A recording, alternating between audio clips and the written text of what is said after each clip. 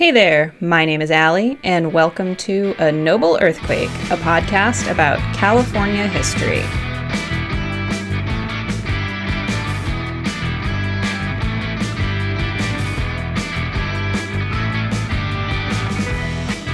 Have you ever flown into or out of San Francisco International Airport? If you have, you've probably noticed a few plexiglass cases here and there as you make your way through the terminals. But have you ever stopped to really look at those cases? Did you know they're actually museum exhibits? Did you know the airport has its own nationally accredited museum? Did I just blow your mind? Hopefully I didn't, but if I did, then you should think of an excuse to come to the Bay Area. And if you live here, you should go to the airport. I know, going to the airport if you don't have to sounds like probably the last thing you'd want to do right now, but there are dozens of exhibits you can see without even needing a ticket. If you haven't guessed by now, this week's episode of the podcast is all about the SFO Museum. Earlier this week, I had the opportunity to not only check out some of the exhibits, but get a behind-the-scenes tour of the museum with one of its curators, who just so happens to be an old supervisor from my first ever museum internship back in Massachusetts. I was also given access to some of the research materials held at the Aviation Library, thanks to the museum's public engagement curator.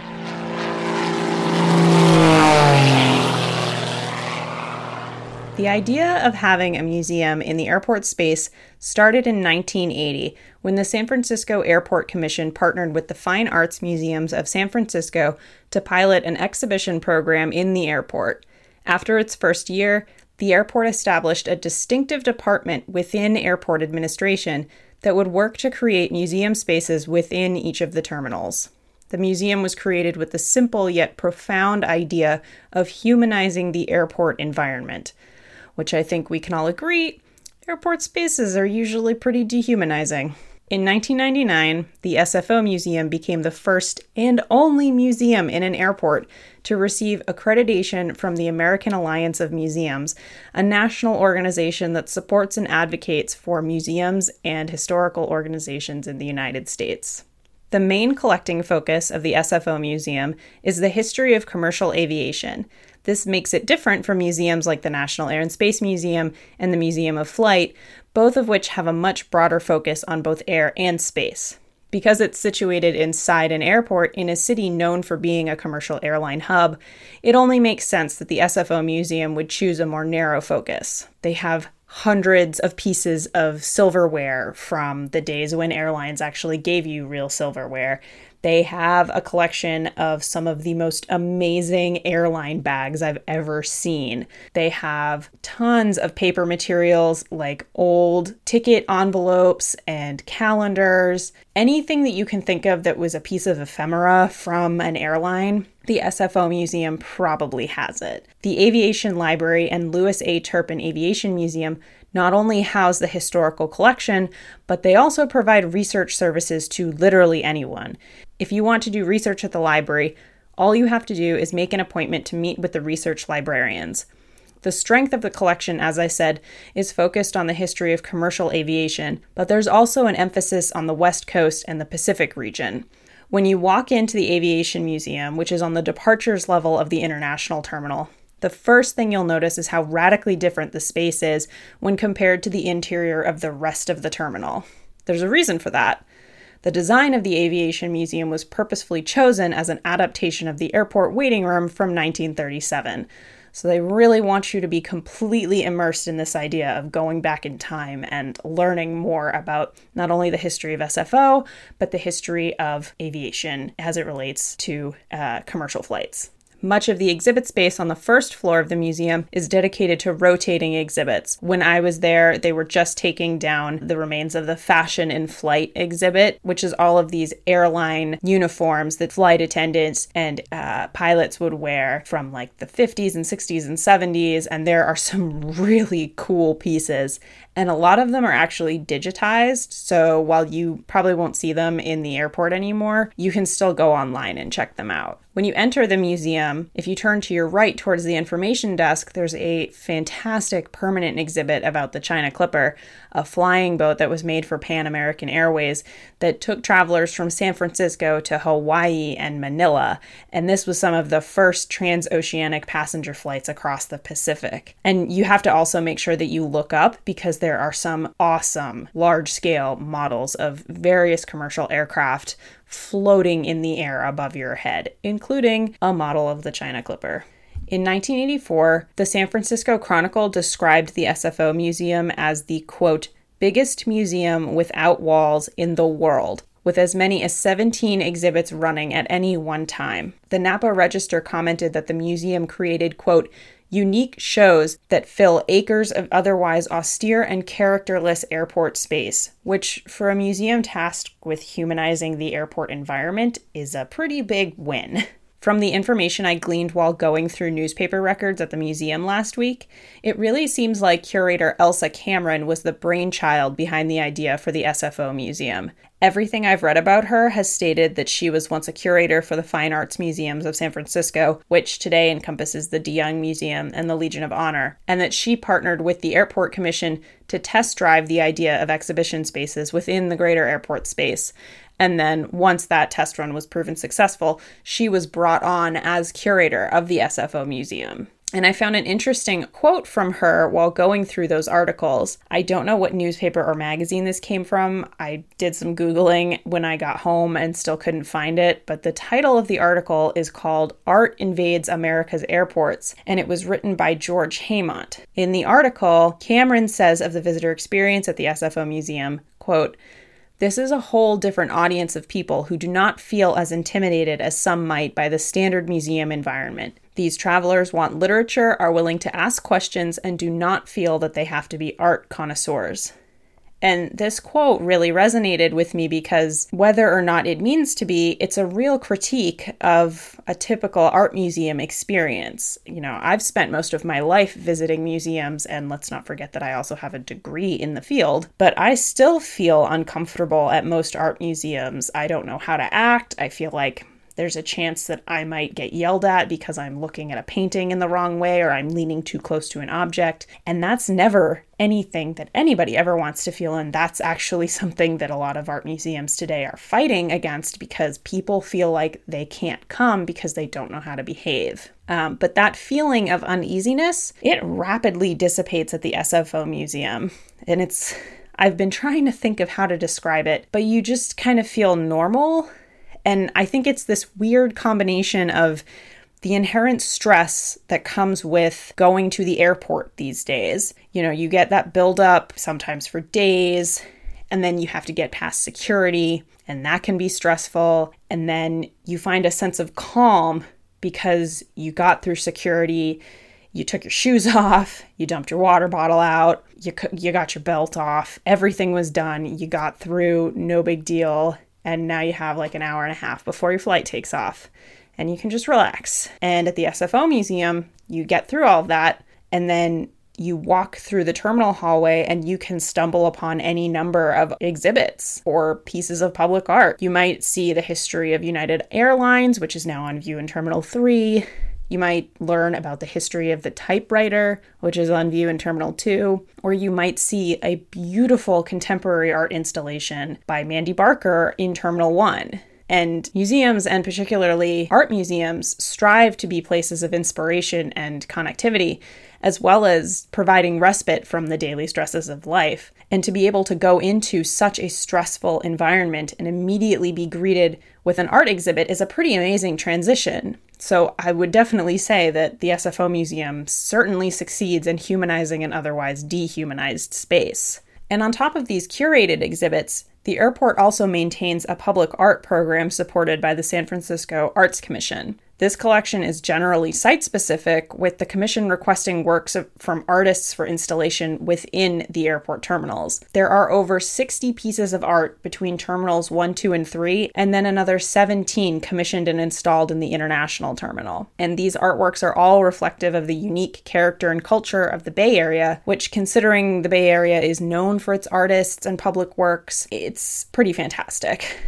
But how did the airport afford all of these major artworks? Like, dude, there's a Janet Eichelman in the airport. Come on. How did they afford it? This kind of blew my mind. The San Francisco Arts Commission has a 2% for art program called the Art Enrichment Ordinance that requires, quote, 2% of the gross construction costs of civic buildings, transportation improvement projects, new parks, and other above-ground structures, such as bridges, be allocated for art. How amazing is that? Like, I'm sure other cities have similar ordinances, but it just seems so fitting in a city like San Francisco. And what is so fascinating about the SFO Museum is the rigorous exhibition schedule they keep. It's far more expansive than other museums. Typically, a museum will be made up of mostly permanent exhibits that, once installed, tend to stay the way they are except for minor updates to text labels. And in some museums, you are lucky to even get that. But that isn't the case at SFO. The airport has enough frequent flyers that the museum has to keep exhibits fresh, rotating throughout each of its gallery spaces. And of course, installing those exhibits is no easy feat. In a typical museum setting, employees can take their time working within a closed-off special exhibits gallery, which is far from the public eye. But as we've established, the SFO Museum is no typical museum. If you fly through Terminal 3 sometime between now and March, you'll see the exhibit Flying the Main Line, A History of United Airlines, and you'll see that the exhibit cases are situated in the main terminal walkway between the people movers. But you can't close that hallway down to install an exhibit because it's a public space that needs to be kept accessible at all times. There's no way to close that down for exhibit setup. Instead, each exhibit is given a test run in the museum's workshop space, crated up according to what's going in each case, and installed in one day in the airport gallery space. Which is crazy. Like, I've been at museums where it's taken a couple of months to install an exhibit, and even afterwards, there are still things that need to be changed or touched up or fixed or removed, and the SFO Museum has it down to a science, and it's wonderful. But aren't museums supposed to be places for anyone to visit? Like, how is it fair that only people with tickets can see all of these cool exhibits? The most expensive museum admission ever. Ha, no. I mentioned this at the top of the episode, but it bears repeating. Out of the 25 galleries, 16 of the exhibit spaces at the SFO Museum are pre-security, so anybody can visit them. And if you really want to see the post-security exhibits without buying a plane ticket, you can set up an appointment with the museum to see those exhibits. Because the museum's collecting focus is on the history of commercial aviation, most of the exhibits on display throughout the airport are collections loaned from other area museums and organizations. Not only does this allow for the SFO Museum to have limitless opportunities for exhibition ideas, but it also gives other area museums an opportunity to reach a broader audience than they really otherwise would. It's a fantastic example of museums helping each other out and really collaborating to share the best of their collections. For example, the exhibition The Typewriter and Innovation in Writing was made possible because it borrows objects from the Computer History Museum, History San Jose, the Joe Welch American Antique Museum, the Museum of American Heritage, as well as several private lenders. The kids' spot in the departures area of Terminal 2 is a play area that also features interactive weather elements from the Exploratorium. So really, not only does the SFO Museum showcase some of the best of its own collection, it also gives a signal boost to other museums in the area. So everybody wins. But how do you even begin to gauge visitation and engagement every year in a space like an airport when there's over 50 million travelers coming in and out every year? It seems impossible. And while it is hard to gauge the impact of the exhibits on visitors, a 2013 Hyperallergic article about the SFO Museum estimated that roughly 10% of the airport visitors interact with the museum exhibits, which is a level most other art museums can only dream of achieving. That is a huge amount of people interacting with your galleries every day. When I was in the United Terminal looking at the History of United Airlines exhibit, there were actually a few United Airlines employees taking the time to go through and look at those cases in detail. And it's great to hear the curator talk about how all of these United Airlines employees telling the museum how how wonderful it is to learn more about the history of their company from a museum space within an airport. I can only imagine working for a company like that, getting off the plane and being like, oh my God, this, like, now I can engage with my passengers in a way that I've never been able to engage with them before. Like, how cool is this? I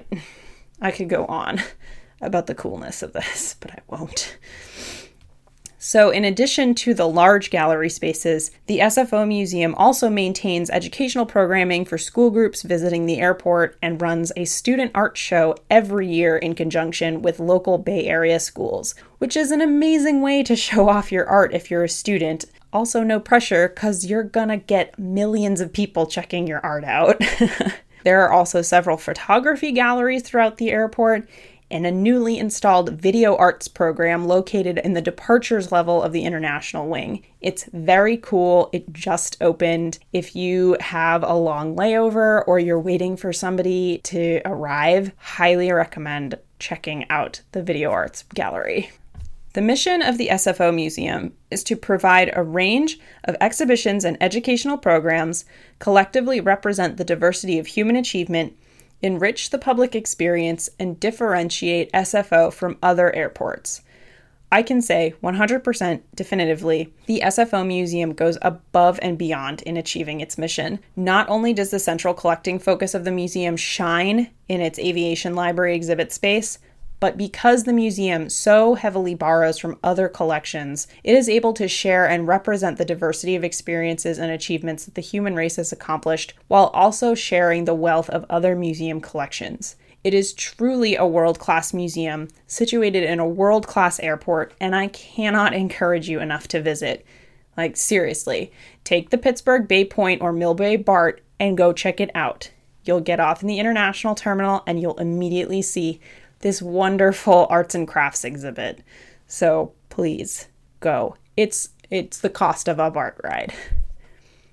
So that's going to do it for this episode of A Noble Earthquake. Thanks again for joining me. I want to say a very, very special thank you to Belinda Li and Sam Scott of the SFO Museum for giving me a great tour and for helping me with some of the research for this episode. It was a treat to be able to get an in-depth view of the museum, and I'm also sorry I forgot to dump my water bottle out before going through security. As always, please be sure to subscribe to the podcast on iTunes, Overcast, and other fine podcasting apps. If you'd be so kind, I'd love it if you left me a review on iTunes. If you have questions or comments about this episode or have suggestions for a future episode, you can send them to me on the podcast Facebook page, tweet me at Noble Earthquake, or email me at anobleearthquake@gmail.com.